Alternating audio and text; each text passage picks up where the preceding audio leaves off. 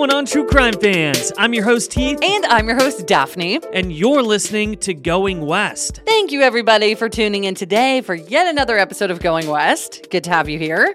Hope you're having a good day. If not, hope we can make it better. Today's case reminds me in a few ways of Dorothy Jane Scott's story. Oh, yeah. Sorry, Scott's story. I don't know why that just stumped me up. We covered that actually originally in episode 3 of Going West? I think it was either 3 or 4. Yeah, but we redid it when we lost our first 7 episodes. We just covered it again in episode 179. So if you guys are familiar with just how bizarre and scary Dorothy's case was, today's episode is somewhat similar. Mostly because both of these have stalkers and both cases occurred in the early 1980s. So yeah. I definitely see the connection, and they are both equally terrifying. Agreed. This case is so spooky. So please share it. Please, post this on your socials if you want. Really helps spread the word about these cases. It really helps. Also, leave us a review if you guys want to as well. That's always nice. All right, guys, this is episode 222 of Going West. So let's get into it.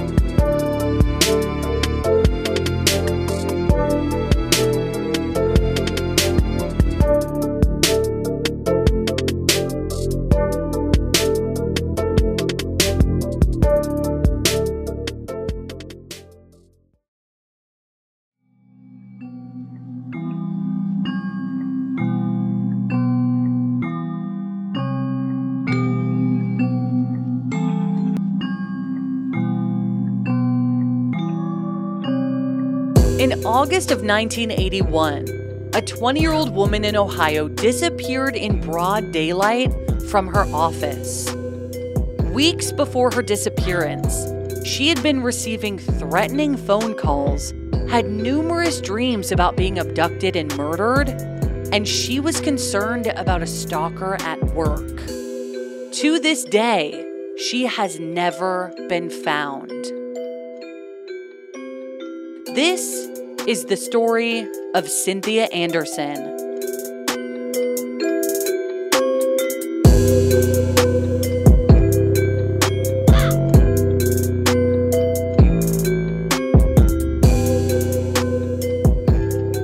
Cynthia Jane Anderson was born on February 4th, 1961, to parents Margaret and Michael Anderson, and she had siblings Mark, James, and Christine. The family of 6 lived in Lambertville, Michigan, which is just over the border from Toledo, Ohio, where the story takes place. It's just about a 15-minute drive. Michael and Margaret married at Christmas time in 1955 while Michael was serving in the Navy, and they settled back in Ohio, where they were both originally from. And then they, crossed the pond over to Michigan. They were members of the Christian fundamentalist faith and very active in their church. They attended services multiple times per week, the kids went to Sunday school, and the family attended every activity the church hosted. And Cynthia's long-term boyfriend and his family also attended the church, so their families knew each other in that way. The Andersons were a very close-knit family, known for their generosity of spirit and their work with local charitable organizations, and Michael and Margaret maintained quite a sheltered and supervised home. Cynthia, sometimes known as Cindy, was described by her father as obedient and quiet. She was known at school for being well-behaved and having lots of friends, and one article called her sweet and naive. After she graduated high school in 1979, 18-year-old Cynthia took some time off from her studies and decided she was going to work and save money for a while before potentially diving into college life. After looking around for a position that suited her, she landed a job as a secretary for a pretty prominent Toledo law firm, which at the time seemed like a major win for her, but might have ended up contributing to her disappearance. Cynthia worked for the Neller and Rabbit Law Center on East Manhattan Boulevard, just north of downtown Toledo. And this is a pretty prominent position for a recent high school grad with no formal schooling, but Cynthia embraced it fully and she took it very seriously. She decided that she would eventually attend Bible college, where her boyfriend was already a student, but until then, planned to live at home, work her 9 to 5, and again, save some money. But within her first year of graduating and landing this job, In 1980, strange things started happening to Cynthia.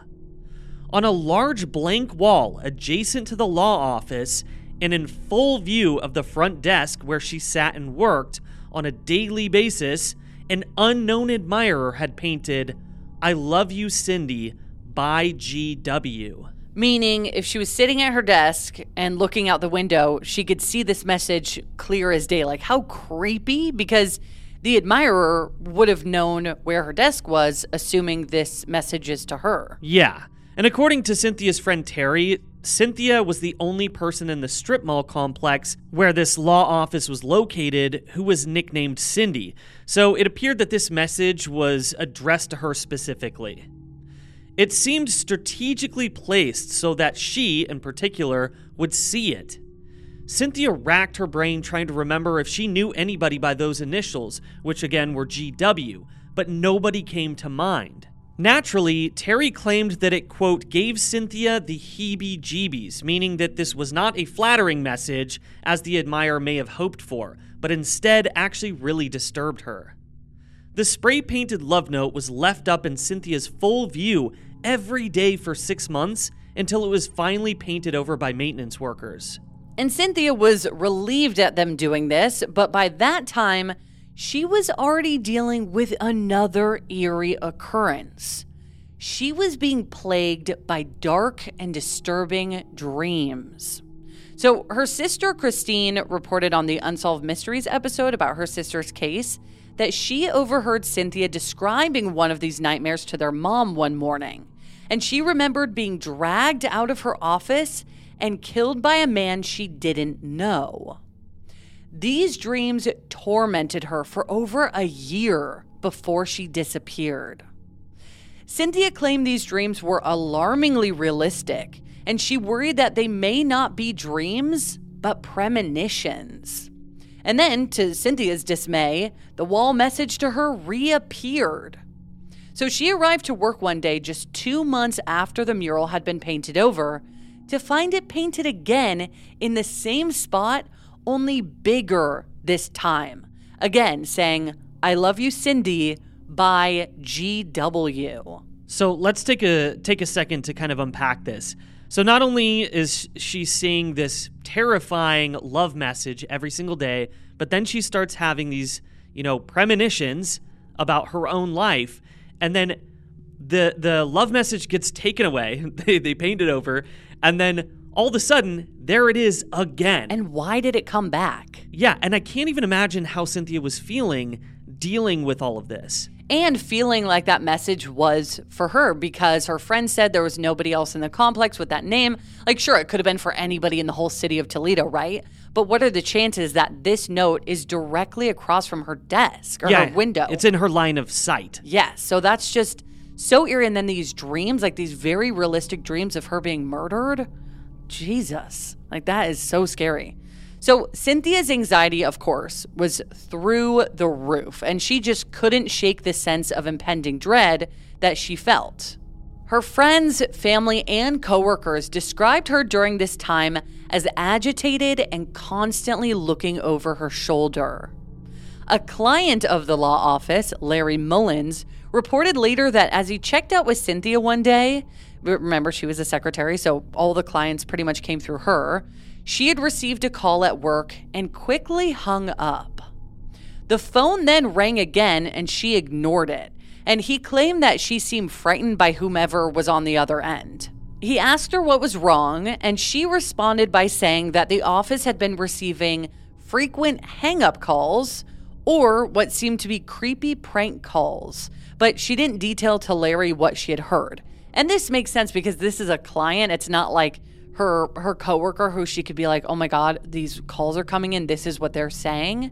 So she's not going to be, that's kind of inappropriate. Yeah, she's probably not going to give all the details of those phone calls. Right, but how weird. The message, the dreams, and now phone calls? Yeah, and it's just going to get worse. So the partners at the firm, James Jim Rabbit and Richard Neller, along with another lawyer who practiced there, Jay Feldstein, were so concerned for her that they put security measures in place to make her feel safer and more comfortable. They began keeping every door to the firm locked at all times, even during business hours, meaning that anybody who needed to gain access to the office would need to be allowed in by Cynthia herself. Now, they also installed a panic button under her desk that would alert the surrounding businesses if she pressed it, indicating something was wrong and that she needed immediate help. And these are such wonderful measures for them to take. I mean, for these guys to take her concerns this seriously is fantastic, but this just emphasizes how scared she was and how terrifying these calls were, if only we knew what they said. I totally agree, and we're definitely going to speculate on that later. Around this time, Cynthia's family also noticed a change in her behavior outside of the paranoia. As her dad described it, she was becoming, quote, a bit of a debutante.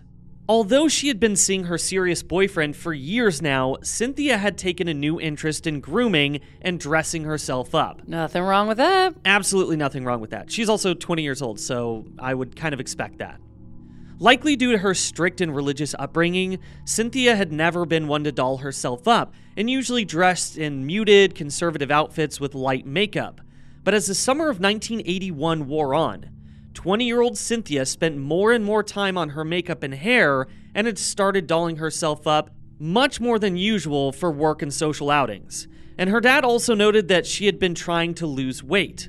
At 5'4" and 115 pounds, she was already a petite woman, but her father Michael noticed that she spent more time doing her makeup than she did eating, and that she had started skipping breakfast as she said to, quote, stay thin. And this could definitely have nothing to do with the mysterious things that were happening because she was also getting older, and it makes sense, like you said, for a 20-year-old to want to look nice and take their appearance seriously and try new things. So, she's a young woman. Yeah, I don't find that detail of this story to be out there or strange in any way. Yeah, I just think it's funny that this is mentioned in the case as if, I mean, I do understand it in a way of who is she getting dolled up for somebody in particular.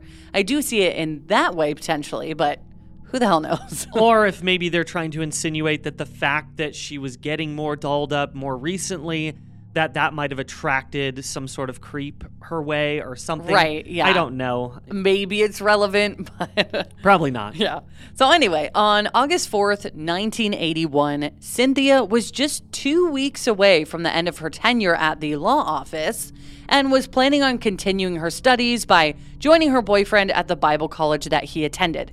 So she was 2 weeks away from leaving this job and moving on to a different thing in her life. Yes. So this day, again, August 4th, 1981, began like any other day for Cynthia. She skipped breakfast and drove her white 1980 Chevy Citation to the office and parked in the surrounding parking lot. She was last seen entering the law office by another employee who worked at the shopping center around 9:45 a.m. that morning. So we know she made it to the office, which I'm going to explain more so of why we know that, but somebody saw her going into the office for sure. Which is important. Yes. When Jim Rabbit and Jay Feldstein, again, the main men at the office, arrived at the office around noon, so hours late, over 2 hours later, the doors were locked from the inside as usual. But Cynthia wasn't there to greet them or let them in as she always did. Even stranger, the lights, radio, and air conditioning were on, indicating that she had been inside and started the workday as usual. Their initial assumption was that she had stepped out for a minute to grab lunch or a cup of coffee, because remember, it's about noon, or perhaps she went to retrieve something from her car. She was planning on coming right back.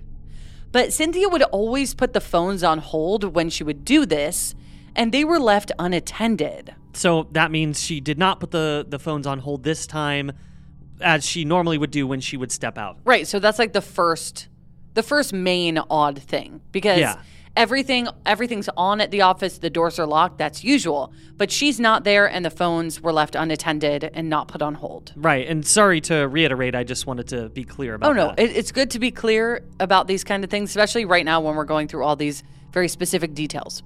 So when the two, again, we're talking about Jay Feldman and Jim Rabbit. Jay Feldstein. I'm sorry. Jay Feldstein and Jim Rabbit. So when the two of them inspected her desk, they found that her keys and purse were missing, although her car remained in the lot outside. They also described a strange smell hanging in the air, like an aroma of either nail polish or nail polish remover. And then the strangest clue of all. The romance novel that Cynthia had been reading, but it was turned to a page where the protagonist was abducted at knife point. This is so weird to me, this part. So whether this was like a creepy coincidence or done by design is still unknown, but that was enough for the men to contact the police. Clients reported their calls having gone unanswered starting at 10 o'clock that morning, so just about 15 minutes after 20-year-old Cynthia had last been seen going into work, which means something probably happened right after she got into the office and a little 15-minute window. Yeah, like right after she turned on the lights and turned on everything and, got seated at her desk, something probably happened. And again, I want to go back to the book because this is so freaky to me. Like, the fact that she was more than likely abducted from inside her office, this is quite a detail to leave behind. Like, what do you think about this? I just think, I don't know how much relevance the book has. I think it's very creepy. It's just weird. Yeah, sure. Like, what are the odds? Sure, and maybe she just happened to be at that part of the book, at that point in her life.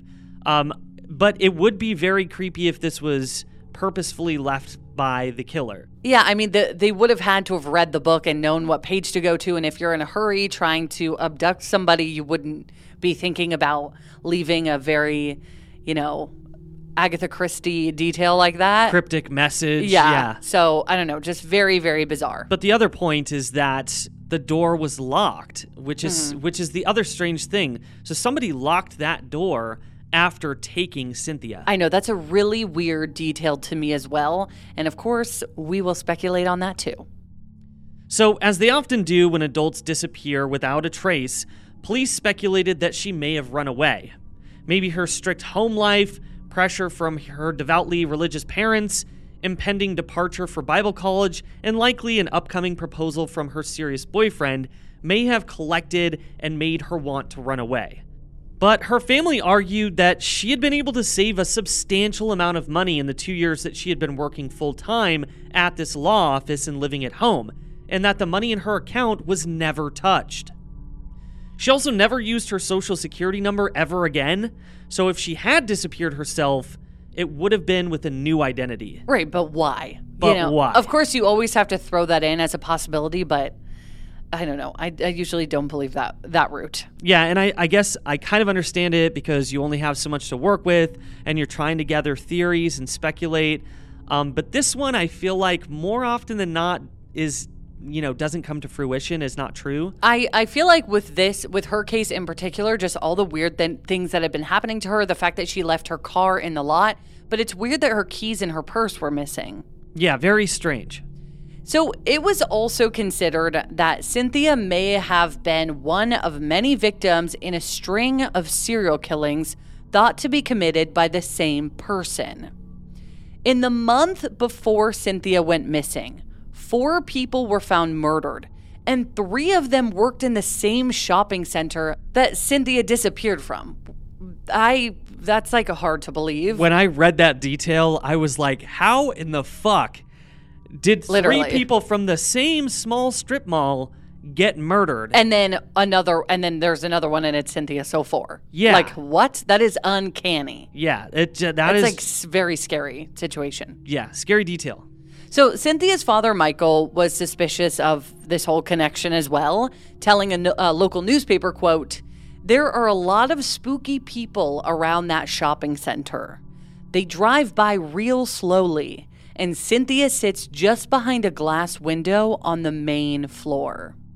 Because there were no visible signs of foul play, it seemed as if Cynthia had just walked away from her desk that morning and never returned. Or that, just like in her dream, someone had walked in that day and she was taken quickly by force, leaving no trace behind. 3 leads emerged early on. One was either an uncanny coincidence or an organized stalker, kidnapper, and potential murderer. He was one of the maintenance workers at the law office. His initials, GW.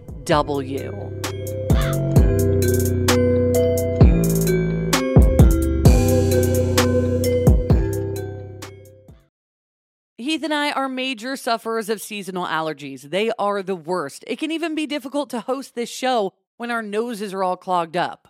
We have tried brand after brand, but luckily, for those of us who live with symptoms of allergies, we can live Claritin Clear with Claritin D. And big shout out to Claritin for supporting this show and providing us with samples. Designed for serious allergy sufferers, Claritin D has 2 powerful ingredients in just one pill that relieve your allergy symptoms and decongest your nose so that you can breathe better. I feel like I sneeze all day long. I always have an itchy face, but now I can actually go outside in the grass and not have a sneeze attack or be stuffed up thanks to Claritin D.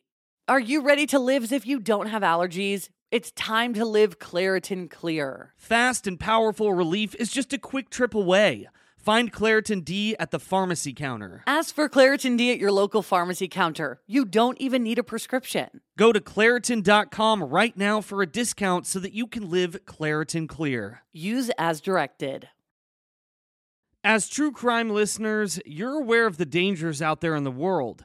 So why not keep your home as safe and secure as possible? Daphne and I do this by using SimpliSafe. For award-winning security and peace of mind wherever your summer plans take you. When we get ready for our summer trips this year, I will feel so much better about leaving the house knowing that SimpliSafe has our back, just freeing me from my constant anxieties. And also something I love is that their system blankets your entire home in protection, from break-ins to fires to floods.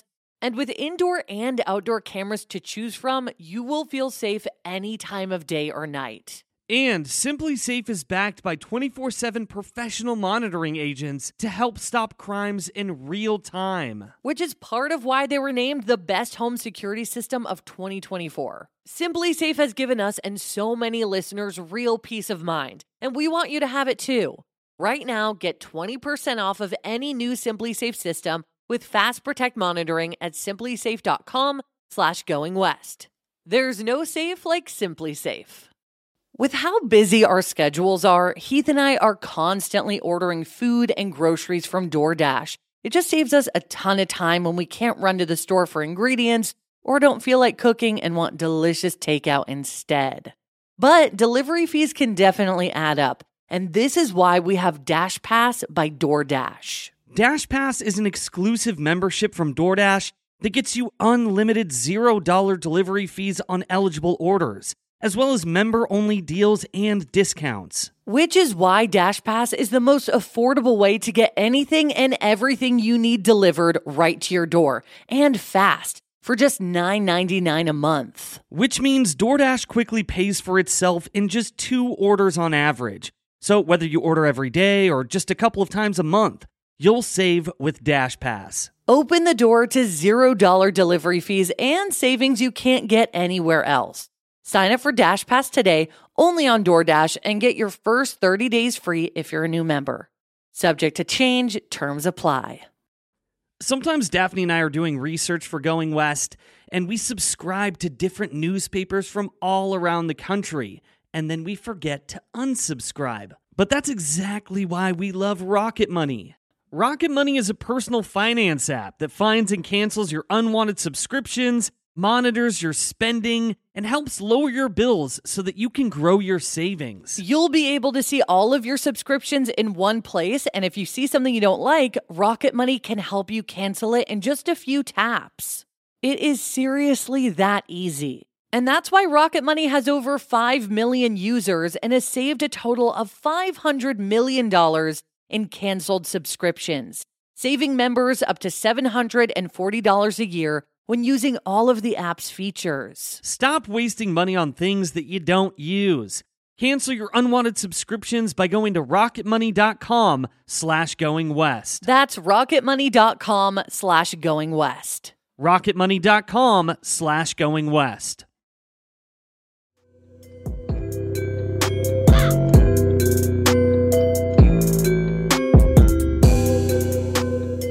before that quick break, we left you on quite a cliffhanger. Our new suspect was one of the custodians at the law office of Neller and Rabbit, and his initials just happened to match the creepy message written twice on the wall across from her window. But the custodian insisted that he had not written this message, nor did he have anything to do with Cynthia's disappearance. I feel like GW isn't a very common, and the only GW I know is Going West. Or like Gary Walter or something, you know? Do you know a Gary Walter? I don't, but I'm just saying. Somebody listening is named Gary Walter for sure. I mean, it's not like JT. You know what I mean? Jonathan Taylor Thomas. Yeah, but just the fact that someone at her work had these initials is so odd, because we know that, again, if this message is for her, that she had this likely admirer and they knew where she worked. Or at least we know that she was getting these weird phone calls. So we can probably connect that whoever abducted her or took her knew where she worked and probably knew who she was. Yeah, I would assume that these phone calls were connected to her disappearance. And then I would think that since she was thinking, oh, who is GW, she must not have really known the janitor very well, because he didn't come to her mind when she was thinking of GWs. You know what I mean? And maybe she just didn't know his last name. But I don't know. I just wonder how deeply police looked into him. Yeah, that's one of the biggest questions in this case I think I have. So the next lead emerged when the man who actually had painted the mural came forward. However, much to the dismay of the investigators, he also insisted that he had nothing to do with Cynthia's possible abduction and murder. And in fact, his message was actually for a different Cindy, not Cynthia Anderson. It turned out that Cynthia's friend Terry had been wrong all along, and there had been another Cindy working in the complex after all. The mural turned out to just be this creepy occurrence leading up to Cynthia's vanishing that they could no longer attribute to the possible foul play that had encountered. I don't know. I just feel like, why was it put back up after it was taken down? It feels very strange to me that somebody would write it again, but if this is true and there's a different Cindy in this complex, you have to think about it. It's a strip mall. There's probably a lot of employees. Yeah, no, and I totally understand that. And this is, it's not like I want this to be for Cynthia Anderson. I think just because it's a part of this case and all this other weird shit was going down. But to me, too, like, to say I love you, Cindy, and to put your initials and then put it back up but bigger after it gets taken down. Again, this could really just have a total easy explanation of, oh yeah, that's my boyfriend. Like, he's just, loves really me in and love shit. with me. Yeah. But the other thing that I was thinking about is that I wonder how well this message could be seen from like other stores and businesses within the strip mall, because according to this story, it was right in front of Cynthia Anderson's window, yes. like her desk right there. So I'm thinking, well, why did they put it in that particular place if it was meant for a different person in a business, further down the row in the strip mall? Right, and I just wish we knew how much this was investigated, because, of course, if this was for Cynthia Anderson, he's not going to say, yeah, that was me, I did that for her, because then you're going to be looked at as a suspect. And it's just like the janitor said, no, I didn't have anything to do with her disappearance. Just because you're claiming innocence doesn't mean you're innocent. But what can police do? Really? Right, yeah, exactly. It's like, hey, did you murder this person? Nah, I didn't do that. Okay. Oh, okay, sure. Moving on now. Yeah, if there's no evidence that you did do that thing, then you can just deny it. Absolutely. Carrying on. Sorry about that, guys. So in September of 1981, with no sign of Cynthia and no leads or answers as to what fate she had met, a tip came in to the Toledo Police Department. In keeping with the, mysterious nature of this case and everything that had prefaced it, the call was equally eerie.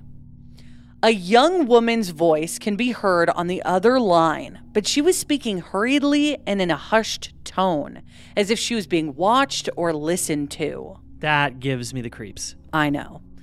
She told the officer that she knew where Cynthia Anderson was and that she was being held in the basement of a white house.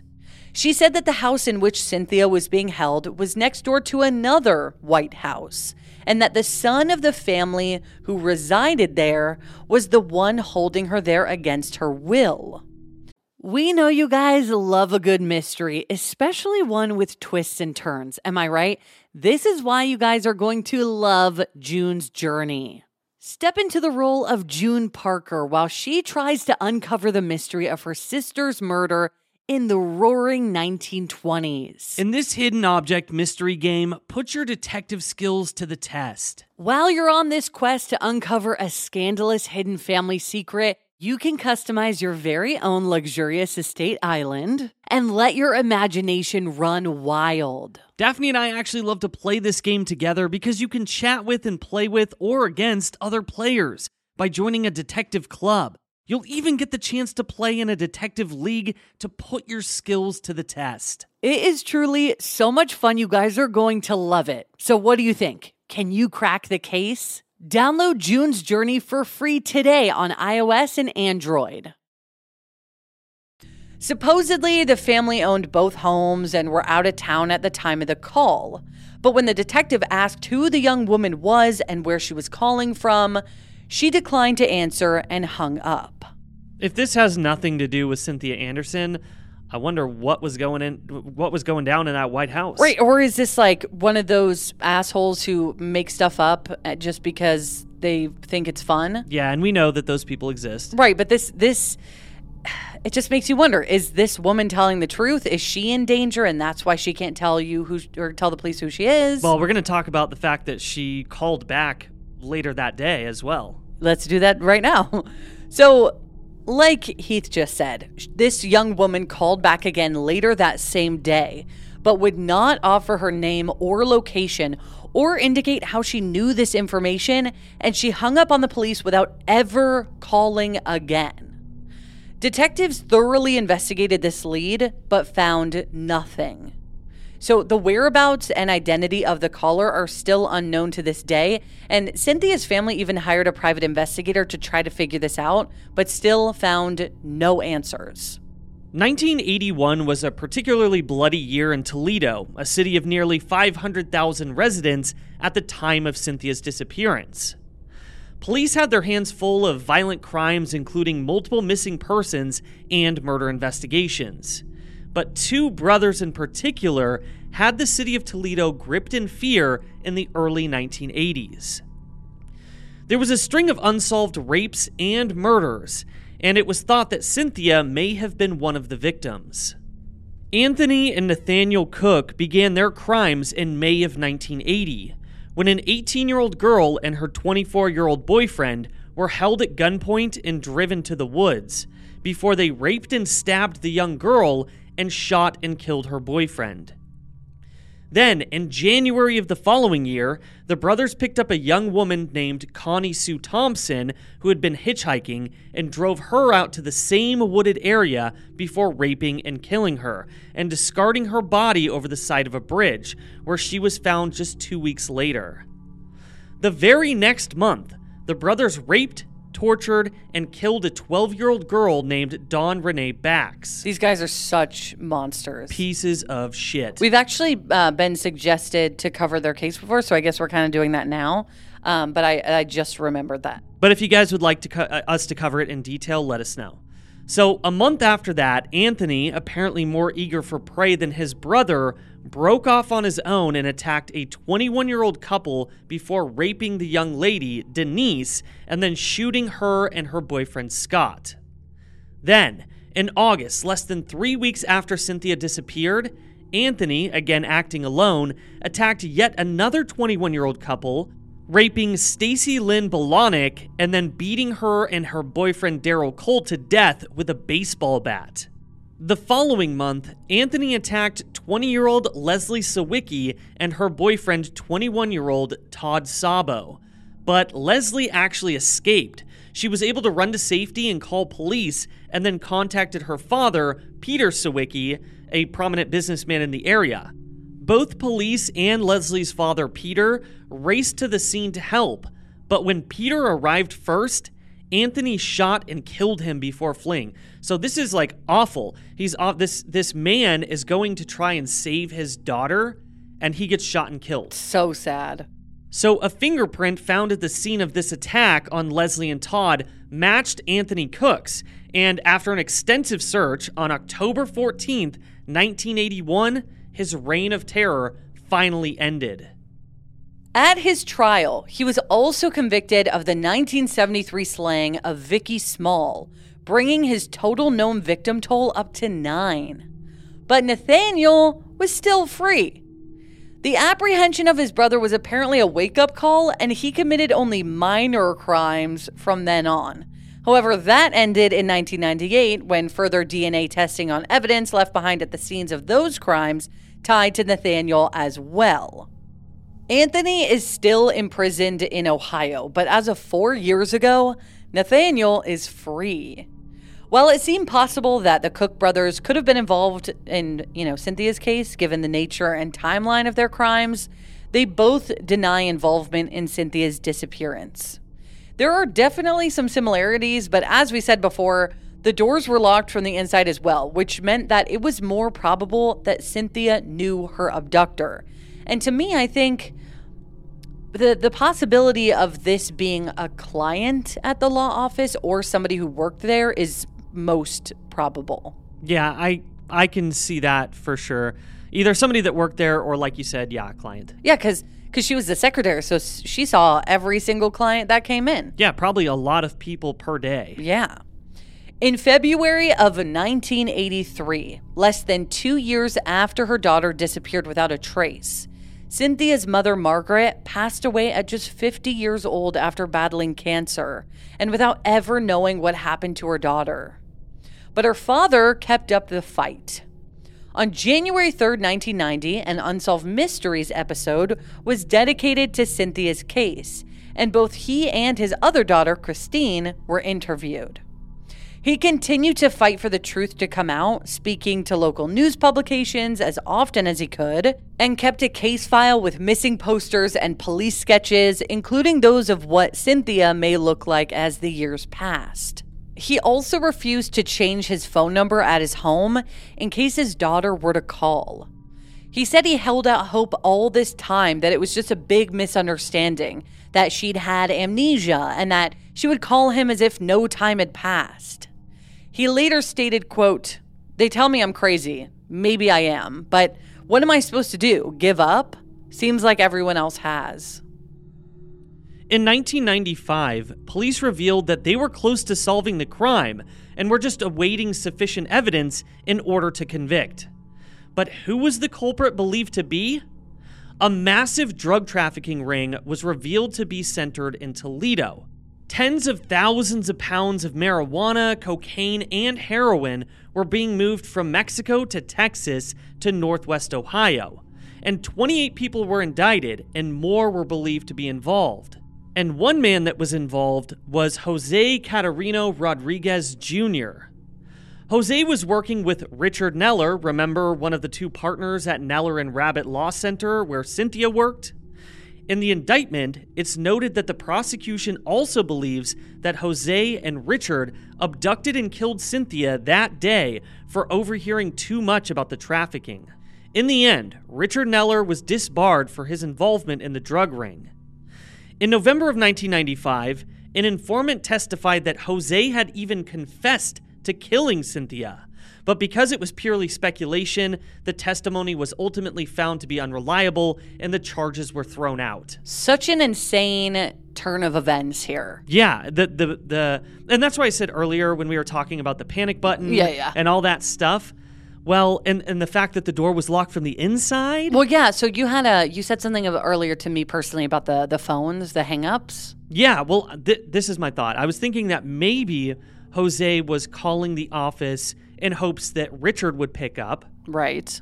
But then it was Cynthia who picked up, so he would just hang up the phone. Right, because they're doing illegal biz. Exactly. So. And so then maybe he would call again to see if he could somehow catch Richard. Right. And it does make me wonder, though, if that is indeed what happened, because she also said there were prank calls and the calls seemed to disturb her. Well, I think that she said that they were likely prank calls because she couldn't explain them. It doesn't mean that they were prank calls. Well, I guess what I mean is just like, I guess to me it seems like they were probably prank calls because she was fearful when she got off these phone calls and then she would ignore the calls altogether. So I feel like if it was just a hang up, that wouldn't be as scary. You know, like you wouldn't be like shaken after somebody just hung up the phone. Well, maybe if they called and they were like breathing into the phone and then they hung up, maybe that'd be a different story. That's true. Who knows? And we know at that point she was already kind of paranoid about the message that was written outside. Right. But I just feel like for her bosses to go to the extremes of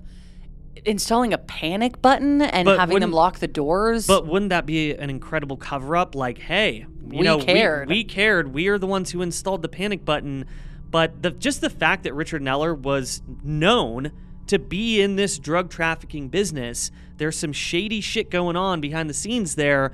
I don't know. Yeah, I do see it being a good cover-up. And then also we have to remember with the panic button that she didn't press it that day if it even worked. True. So, I don't know. I just feel like she was totally caught off guard with whoever took her. So, according to this informant, Jose had killed Cynthia to teach Richard, his friend and conspirator, a lesson because Jose felt he hadn't been adequately represented by Richard when he served as Jose's lawyer. So, I guess that's how they knew each other. These claims were never substantiated, but police agreed that they assumed the men conspired to kill her on the basis that she had overheard something that she wasn't supposed to hear, which is definitely possible. Michael, again Cynthia's dad, said of Cynthia, quote, "If she knew something about Neller's drug dealing, she would have gone to the police. That's just the way she was. Honest, caring."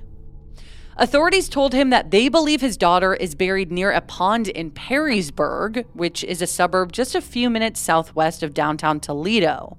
Jose C. Rodriguez Jr. and his family were from Perrysburg, so that's probably why they are speculating such a burial site. They made that connection. Her father also stated, quote, "I don't want to think about them coming across the remains of my daughter, but they probably will. I'm just shocked and devastated." But sadly, Cynthia's remains were never found, and Jose and Richard continued to deny involvement in her disappearance.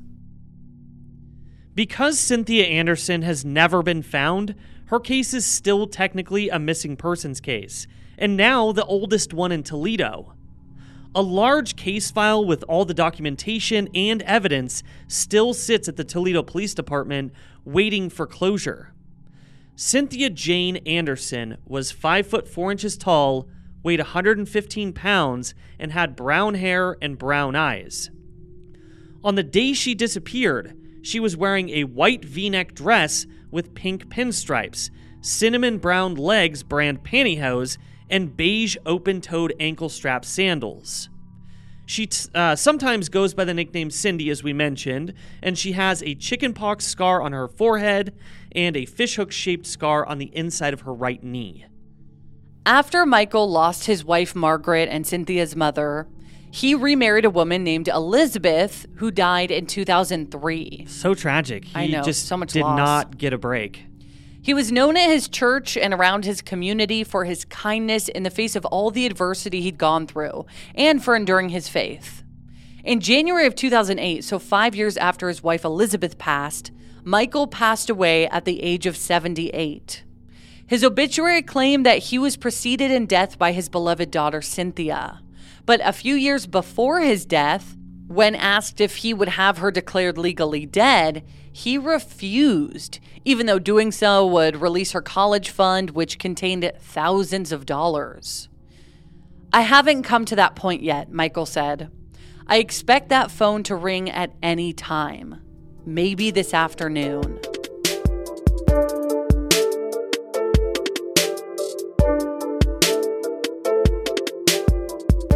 Thank you so much, everybody, for listening to this episode of Going West. Yes, thank you guys so much for listening to this episode. And on Tuesday, we'll have an all-new case for you guys to dive into. What a bizarre story, huh? So bizarre. And I still truly believe that this Richard Neller thing is just too weird of a coincidence. Like, just the fact that the door was locked from the inside. I mean, who would have access to do that? Richard Neller. Right. Who was in a drug trafficking ring. Richard Neller. Yep. So, I don't know. I keep coming back to that in my mind. But yeah, such a tragic and strange story. And I can't get over the fact that she was having these dreams. Like, and she felt like they were potentially premonitions, and then she goes missing. Yeah, and we still don't particularly know if that message that was written on the wall was for her or for somebody else. Yeah, who knows? People lie all the time. So I would love to know what you guys think. So please comment on our socials and let us know your theories. Instagram is at Going West Podcast, Twitter at Going West Pod, and then we're on Facebook. We have this Facebook discussion group that you can join. It's a private group, and that's where Heath and I really jump into the conversation with you guys. Also, super excited to announce, yes, bitch, our sister show is coming back. The Dark Parts is coming back. We're going to let you guys know when that's going to be released very soon, but I can't wait. Right now, we have 17 episodes that you guys can binge and kind of get used to the show if you're interested in scary stories, urban legends, and mysteries. The Dark Parts. The Dark Parts. It's a really fun show. It's, to me, it's a nice break from true crime because true crime can be very overwhelming. Of course, these are true stories that are very devastating and hurt a lot of people. There's so much pain in every story that we tell on the show. But with The Dark Parts, it is kind of like almost a breath of fresh air, I guess, because even though we're talking about scary, potentially real stories, we make a lot of jokes and it's super lighthearted. I don't know how it's so lighthearted, even though we're talking about witches. I think we just love spooky shit. So to us, we're like so excited and just, it's a silly show. It really is. So yeah, again, that's The Dark Parts. It's coming back soon. Thanks so much, everybody, for listening. And for everybody out there in the world, don't be a stranger.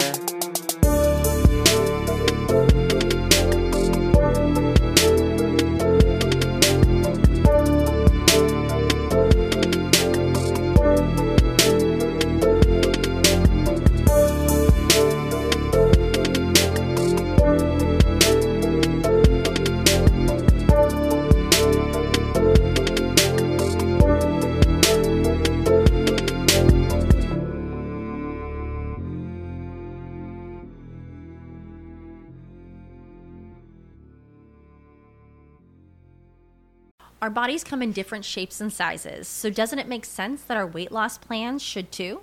That's the beauty of Noom. They build a personal plan that factors in dietary restrictions, medical issues, and other personal needs so your plan works for you. Noom doesn't restrict or shame when you want to treat yourself.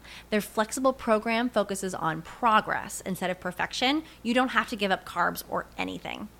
And with their daily lessons, you can learn something new about your food choices every day. After just a few days of using the app, I learned how to recognize cues for overeating and how to choose the right foods to feel full. Stay focused on what's important to you with Noom's psychology and biology-based approach. Sign up for your trial today at Noom.com. That's Noom.com. And check out Noom's first ever cookbook, The Noom Kitchen, for 100 healthy and delicious recipes to promote better living. Available to buy now wherever books are sold.